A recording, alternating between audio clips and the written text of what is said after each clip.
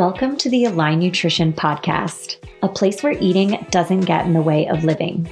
We use science and psychology to move past the challenges you face while healing your relationship to food. I'm your host, Erica Drury, a registered dietitian and intuitive eating counselor. For the past 10 years, I've been helping people like you find a happy medium of flow and balance with eating. If solving these issues were easy, you would have figured it out already. Expect to learn a new way. Each week, you'll hear trainings, listen in on mini coaching sessions from people on your same path, and learn from other guest professionals. I'm so glad you've joined me.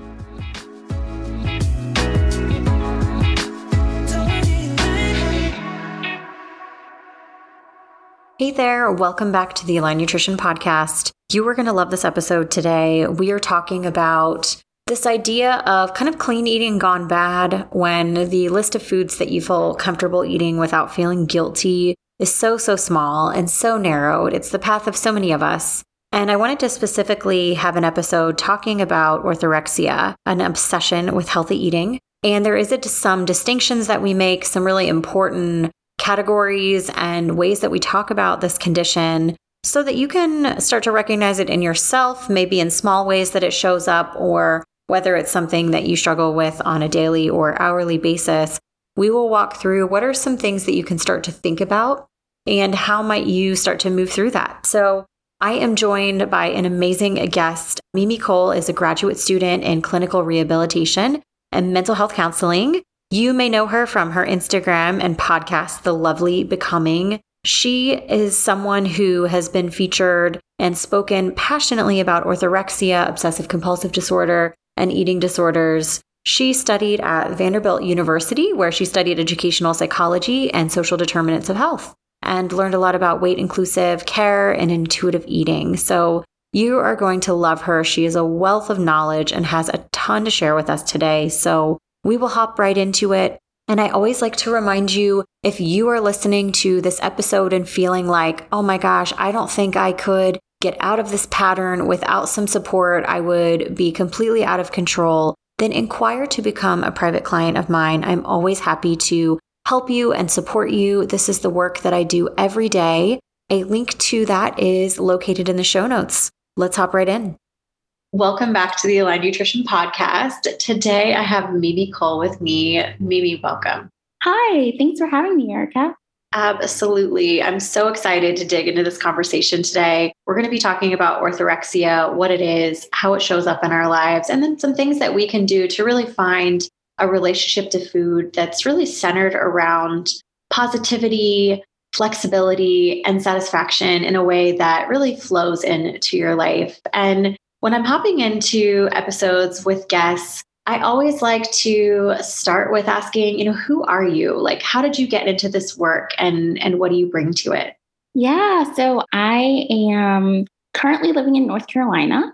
I just completed my undergrad in child development and something called Medicine, Health, and Society last year. So I lived in Nashville for a couple of years and did that. And then I moved on to my graduate program. And I started doing therapy not until I was about 19 and moved for college. And so that was a unique experience. I didn't grow up knowing much about therapy or hearing much about it, but it was really healing for me. And I loved the work that my therapist did with me and how they held space for me. And so halfway through college, I started off as a special education major, or I guess a year into college, and decided to switch my major at the time, thinking I would want to do child development and maybe do research, and had a lot of different interests, but have since kind of shifted to wanting to work with adults, young adults especially. And so, yeah, that's how I kind of came to this work. And I'm really grateful for the place that I'm at and the things that I get to do through social media, etc. Thank you so much for being here and all that you do. A lot of people that I talk to that go into this field and this work, it's because they were so positively impacted by this themselves. Was orthorexia something that you dealt with or you understood? How did you come to, because really you talk a ton about this on social media. You have a clinical understanding. Anything else? Yeah. I mean, they always say, write what you know. And I know very intimately about orthorexia. I had it for maybe 5 years or so, pretty severely. And so my experiences with it kind of look like very much narrowing foods. It started off as a weight loss journey. We went to a gym, my parents and I, and we started like a challenge. And then we started working with a nutritionist, and she started telling us like what foods to cut out and which ones were quote good and quote bad. And so I started really listening into that. And with my tendencies towards perfectionism and obsessionality, I think it is, I really kind of took that to heart and was like, all right, there are good foods and bad foods. There are superfoods and there are subpar foods. And so at one point I would find myself being afraid to even give bad foods to other people. And so I couldn't make things for others. I couldn't eat things for myself. And the thing about it is that the list gets narrower and narrower of what's allowed and what's good and what's bad. Oh my gosh.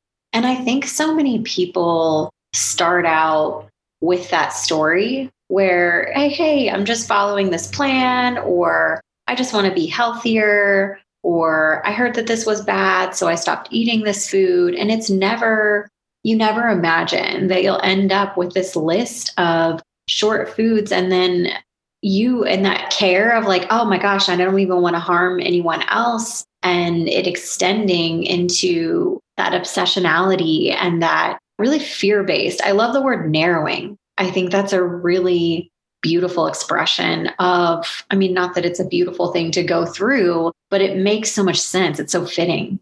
Mm-hmm. Yeah, definitely.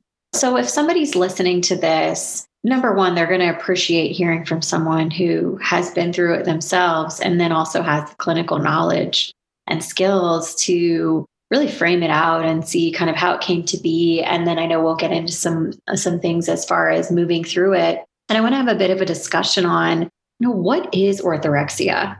Yeah, orthorexia is an obsession with clean or right or pure eating. And it's characterized by kind of obsessions with like healthy eating. And the compulsion, really, if you want to break it down into obsessions and compulsions, is changing the way that you eat. So that might be only preparing foods a certain way, raw or baked or something like that. It can look like isolating yourself socially because you're not sure what's going to be served at parties or at different gatherings. It might look like asking questions over and over, like, are you sure that's a whole grain thing? Are you sure that doesn't have any carbs in it? And so there's a lot of just rigidity around, I have to be healthy. I have to be healthy. And this idea that like clean eating has to go to an extreme. Mm-hmm. Mm-hmm. I think that some people would, the way you describe that, because I think some people would wonder, well, wait a minute, like, so eating healthy, like it sounds like eating healthy and, removing it. And then maybe for some people, it just becomes a problem. But it sounds like it's really centered around this like obsession and this compulsion and the level of like rigidity, the extreme piece of it. Yeah, definitely. I mean, I think it's interesting because on the one hand, you could say it's when it becomes obsessive, but to me, I think it's a slippery slope anyway to start off with the whole clean eating thing, especially because it demonizes certain foods and it comes in like morality comes into the food space and comparison, and it becomes another way to define an in-group and an out-group. And so if you are all about like, I eat clean and I'm good because of that, what happens if you meet someone who doesn't eat that way? Do you think they're automatically bad and unclean? And that can be really harmful for relationships and for equity in terms of who has access to clean eating, et cetera. Yeah, that's such a good point. There's this like moral superiority that's associated with it. And I think there is a level of community, an identity of I am this, you are that, this is good, this is bad. And, considering the level of privilege around this conversation, it's fascinating. And then, even I'm thinking about the way you were describing the way you fell into it. It made me wonder, what type of people are really susceptible to this? Because we're all hearing these messages. And then some of us maybe have a tendency to head towards this narrowing. Yeah, I think definitely people who have obsessive personalities or are genetically predisposed to something like OCD or something like an eating disorder, especially with comorbidities, even though orthorexia isn't recognized by the Diagnostic and Statistical Manual, it is recognized by a lot of treatment centers and clinicians.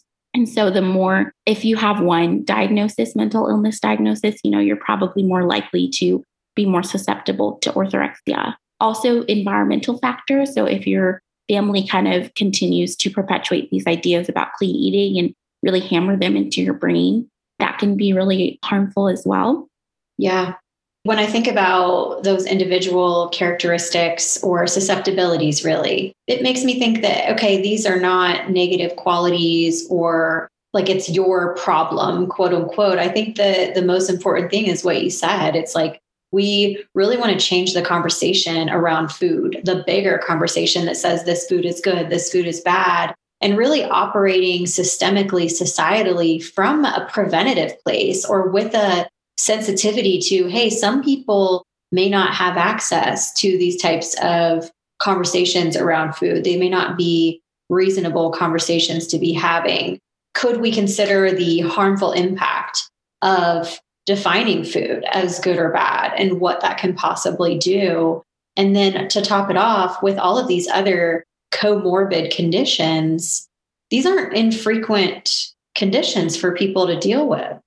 Yeah, they come up a lot, definitely. And, a lot of people struggle with anxiety or disordered eating. I think the numbers are even higher than we estimate because of the people who don't know that it's a problem or who don't know that they're struggling and just think it's normal. Absolutely. And I think because you can't see it on the outside either, you just see, two people eating a salad or two people roasting their own chickpeas, it's like, okay, well, one of those people might be suffering from orthorexia and one may not, because it typically is in terms of, with an eating disorder, there may be some clinical presentation and some clinical signs where maybe, for example, a dentist is noticing acid erosion in someone's bulimic and they're, getting care, or maybe a doctor notices that a child has dipped off the weight charts and is questioning it. But with orthorexia, maybe some of these types of screening questions that we hope will happen, or these assessment tools that we hope will catch somebody who's suffering, may not happen with orthorexia. Mm-hmm.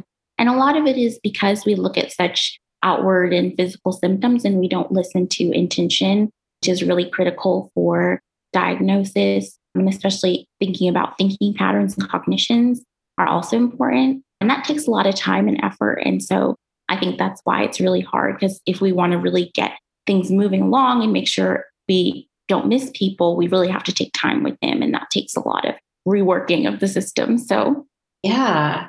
How was it for you? Did you come to your therapist and say, hey, I think I have a problem, I'm so obsessed with this? Or did he or she end up asking you the right questions? It was a little bit interesting. So I struggled all throughout high school before I started therapy. And my therapist kind of noticed, I think it was right around the time. So my therapist asked me some questions about what I was eating, and she's an eating disorder specialist. And so that was unique. And then I also was taking a nutrition class where they happened to talk about orthorexia. And I thought, this is interesting. I resonate a lot with the criteria and everything. And so it was kind of perfectly coming together with my therapist asking questions, me learning about orthorexia, which is such a gift because most people don't learn about it in any nutrition class. And so I'm really lucky that they had that guest speaker, and that was how it happened for me. Wow. I agree. As someone who went to nutrition school, that's not common. And I'm so glad that it did for you. Yeah, definitely. It was incredible. And I'm really grateful for that friendship that I now have with the dietitian who came and spoke to us. So, yes. Well, and I think about you entering this field and the impact you've already had through your Instagram. And then thank you for taking the time to do things like this and share. It feels exponential to me. Like, of all the future people you're going to continue helping from that one situation, it's pretty incredible. Thank you. Absolutely. And I think about, if somebody's listening to this and they're kind of going, this is interesting.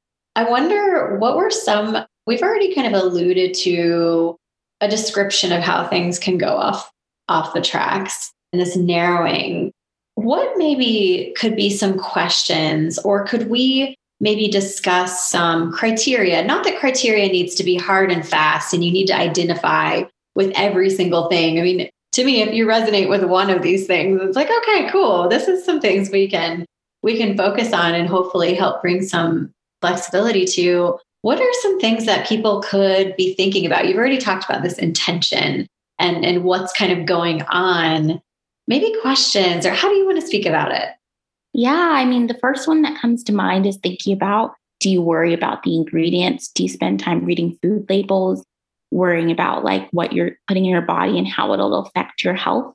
Maybe some obsessive, like worrying about superfoods, or like, is it organic? Is it from local? And getting really torn about like, it has to have all those check marks, which can be really hard. And maybe if you are afraid of like fried foods or sugary foods or certain types of foods or categories, I think a lot of people who maybe do diets or dabble in dieting might take cheat days and be okay with that. But I say with like eating disorders, a lot of times it's like there's no cheat days. It's not about like balance or flexibility or giving permission. Like it's like rigid. And so that's another one to look out for. And then just thinking about like, is this food good or bad? Like labeling foods as clean or morally superior, or even feeling like you're a better person than other people because you eat a certain way. And so that's another big one for orthorexia. Absolutely. And I think people who dabbled in this stuff will relate as well and will have some strategies for that. But, thinking about, gosh, this may not be an official eating disorder according to the American Psychiatric Association at the moment. But I think it's because of what you were talking about with that level of objectivity. If you're doing like Dr. Stephen Bratman, who defined orthorexia and, overcame it himself and has done a lot of this research and has written about it specifically in his book, Health Food Junkies. It's like, if you're administering a questionnaire, that's where I think it's still, you're trying to get at the intention, which you can't always, because it's hard to tap into that from a subjective questionnaire and screening form. Somebody might score high or not score high because we can't get at that level of obsessiveness from the questions. Yeah, definitely. And we miss a lot of people. And even with recognized eating disorders, I think, if someone says, do you count calories? Like there's a lot that could go into that. Like how often do you count calories? Why do you count calories, et cetera, et cetera? Or maybe even missing people because if someone says, no, I don't count calories, but maybe they count grams of fat, grams of sugar, and they count everything else, but you're really not asking those questions. And so there's a lot of missing of people. I agree. And as we're talking about this, it strikes me that a really important reason that we're having this conversation is being able to see yourself in something or understand that, hey, this may not be normal. Because like, as you were talking about that, I'm like, somebody might be thinking, oh, well, I count macros and so does everybody else in the Facebook group I'm in. But if it's disrupting your life and if it feels obsessive and it interrupts things or is causing you harm in any way, then yeah, it really can be a problem. And there's these degrees of, not that, like we talked about, I'm not going to be recommending this to anyone. But if for some reason there are people out there who are like, oh, I count my carbs and I never have a problem. Okay, cool. But you can. This conversation is to carve out this level of permission and kind of understanding that, hey, this stuff can become really obsessive. And what's that line between, hey, I eat pretty healthy. I hate all these words. I'm pretty conscientious. Like, I don't want to say any of them. But, versus, hey, wait a minute. This doesn't feel right to me. This feels like it's taking away from my health rather than, adding to. And ideally with nutrition, there's a level of additive benefits rather than being drawn into a narrowed list. Yeah. I think it's like if you're seeing yourself in some of this and wondering about it. So we're seeing this kind of identity piece shift. We're seeing this morality piece step forward. We're seeing this level of obsessiveness, this level of rigidity. And you mentioned, its interaction with other eating disorders and dieting and things like that. How would you say you see orthorexia play with restriction? When someone is maybe say they just came off, and I'm not picking on anything here, but like, let's just say they came off with a Whole30 and it's time to start adding foods back in and they're not. Or they're like even more rigid about it. Like I will make my own ketchup till the end of time or, whatever. Like how does restriction and orthorexia tend to work together? And I think one inherently leads to the other. And so if you're cutting out food groups, you're automatically kind of restricting, especially in the world of eating disorders. We talk about restriction, not just as like, I'm restricting how much I eat, but what I eat, like what categories of food I eat is really important. And I think people don't always see it that way because they think of restriction as like counting calories, and you really miss out on counting macros, counting grams of sugar, counting, what food groups are okay and not okay. And so it's that narrowing, coming back to that again, because some foods become off limits and unsafe. And so you're automatically restricting your diet to certain things. And when I think about, finishing out our conversation with this, and not that we're done yet, but I'm thinking where we're headed next, is this idea of like, if we're thinking about a path forward, it makes sense to me that if you're working on, and you said something that was really important about, it's not just limiting what you're eating, it's what is being limited in your mind as well. And so if I'm thinking about the path forward, I'm wondering if through improving restriction, through, again, mental, physical, etc., that some of this stuff could improve on its own as well. But I think that orthorexia does, and this is again why I'm glad we're talking about this today, bring in that identity piece, that kind of morality piece, that, moral, how you feel about it, and that sense of community. This is how I eat, and this is who I am. What are some ways that people can start to think about this a bit differently? If they're like, okay, I identify with some of this stuff, then what? I think it depends on who you ask. I think some people will take on a behavioral approach where it's kind of like exposing yourself to those fear foods. Some people will take a more cognitive approach, thinking about addressing the thoughts and beliefs and patterns that are going on in your mind, and hopefully that will inform the food. I would probably take on both approaches where you're doing exposures to incorporate those foods back in and challenging those thoughts and beliefs that foods are bad or good, because it's important to understand that like you are not what you eat, despite that saying like you are what you eat, because some people don't have access to quote good foods or more nutrient dense foods, etc. And that doesn't make them bad people. And some people like to have an easy way of categorizing others. So it's easy to say like, oh, they eat clean, so they're good. Or, oh, they eat bad, so they must not care about their health or well-being or be like me. And so really challenging that moral superiority aspect. I love how you broke it out into both, because it's like exposing yourself to the food and having a new experience with it can shape some of those changes and your thoughts. Oh, wait a minute. My health didn't suddenly decline when I stopped buying organic produce. But then also in the other way around of, oh my gosh, I actually never set out to think about people this way and to feel this way about food. And the fact that I'm now bringing awareness to this and realizing that I never want to feel better than someone else because of how I eat. And that is like a way of thinking that I've inherited that I would like to get rid of, then that could propel you forward into incorporating more foods and feeling more neutral in these situations.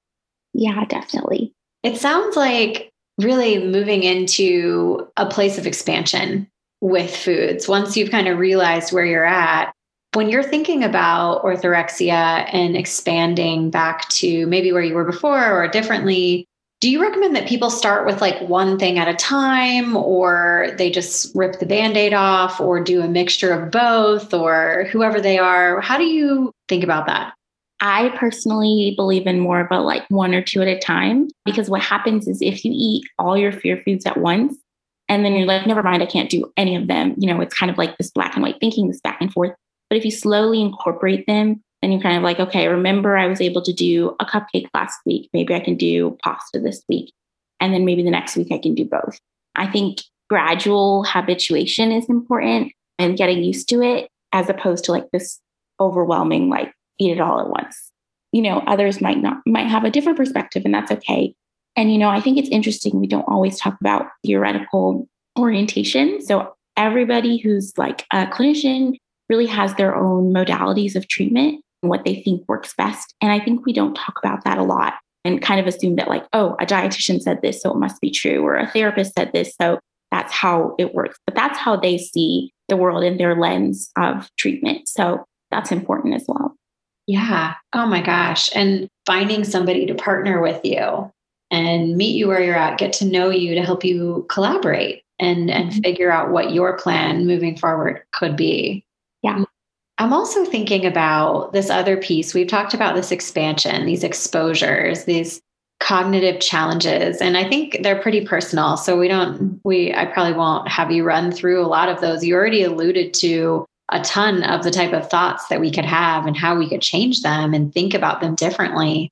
I'm also thinking about, I don't want to call it a personal mission statement, but I'm thinking about what if we know that orthorexia and the level of obsessiveness that we feel about healthy eating is centered around this intention. It makes me wonder if either in your process or what you recommend, is it changing your intention or thinking about why you're expanding your foods? Like, is that part of this? I mean, I think it comes back to that approach again. Some people will say you don't have to change your thoughts about it. You just need to act on it and change those eating patterns. I'm more of a mixed belief of that. Like, it's important to think about your intention and your values, which can be really hard if you're stuck in orthorexia because malnourishment leads to kind of cognitive difficulties. And so it can be hard. And they say that, like, you have to nourish your body first to do the work of kind of unlearning and learning. I think there's room for both. And chances are, if you're listening to this and thinking that you relate, you probably have a reason of, gosh, this really is getting in the way of my life. Or I hate that if I go out to lunch, I have to plan my whole day around it. Or, so I guess the motivations really are already kind of pre-selected. Mm-hmm. Yeah. Because it's a lot to make the change, but worth it. Is there anything else that you would like to share about orthorexia that I maybe didn't ask? I mean, I think the one thing I keep coming back to is that if orthorexia ever becomes a part of the DSM, your experiences with it, even if they weren't diagnosed before, are still real and valid. And you still experienced it even when there wasn't an official name for it. So I think that can be really healing to hear. Thank you for sharing that. That's beautiful. Well, thank you again, Mimi, for being here. I've loved talking to you. And as we sign off, I always like to ask my guests, what's next for you? What are your plans for the future? Oh my gosh, that's a good question. I am working on a workbook with my friend, my colleague, for body image. And so we're excited about that. I'm writing a lot more recently, and then I'll start seeing clients very soon. So that's exciting for me. That's so exciting. And where can people find you so they can follow and make sure that the day that workbook comes out, they can get it? Yes, you can follow me at the.lovelybecoming, or you can find the Lovely Becoming podcast. You can find me on my website, www.mimi-cole.com, and everything else should be on those three things. Wonderful. Well, thank you again for being here. Thanks to you for listening. Find me on Instagram at Align Nutrition. Let me know if you like this or if you have other topics or ideas for the podcast. I love hearing from you. If you've gotten something out of this, help us reach more people who need this message by subscribing in your podcast app. A nice rating and review also helps us reach more people and is so appreciated. I hope you enjoyed this episode, and until next time.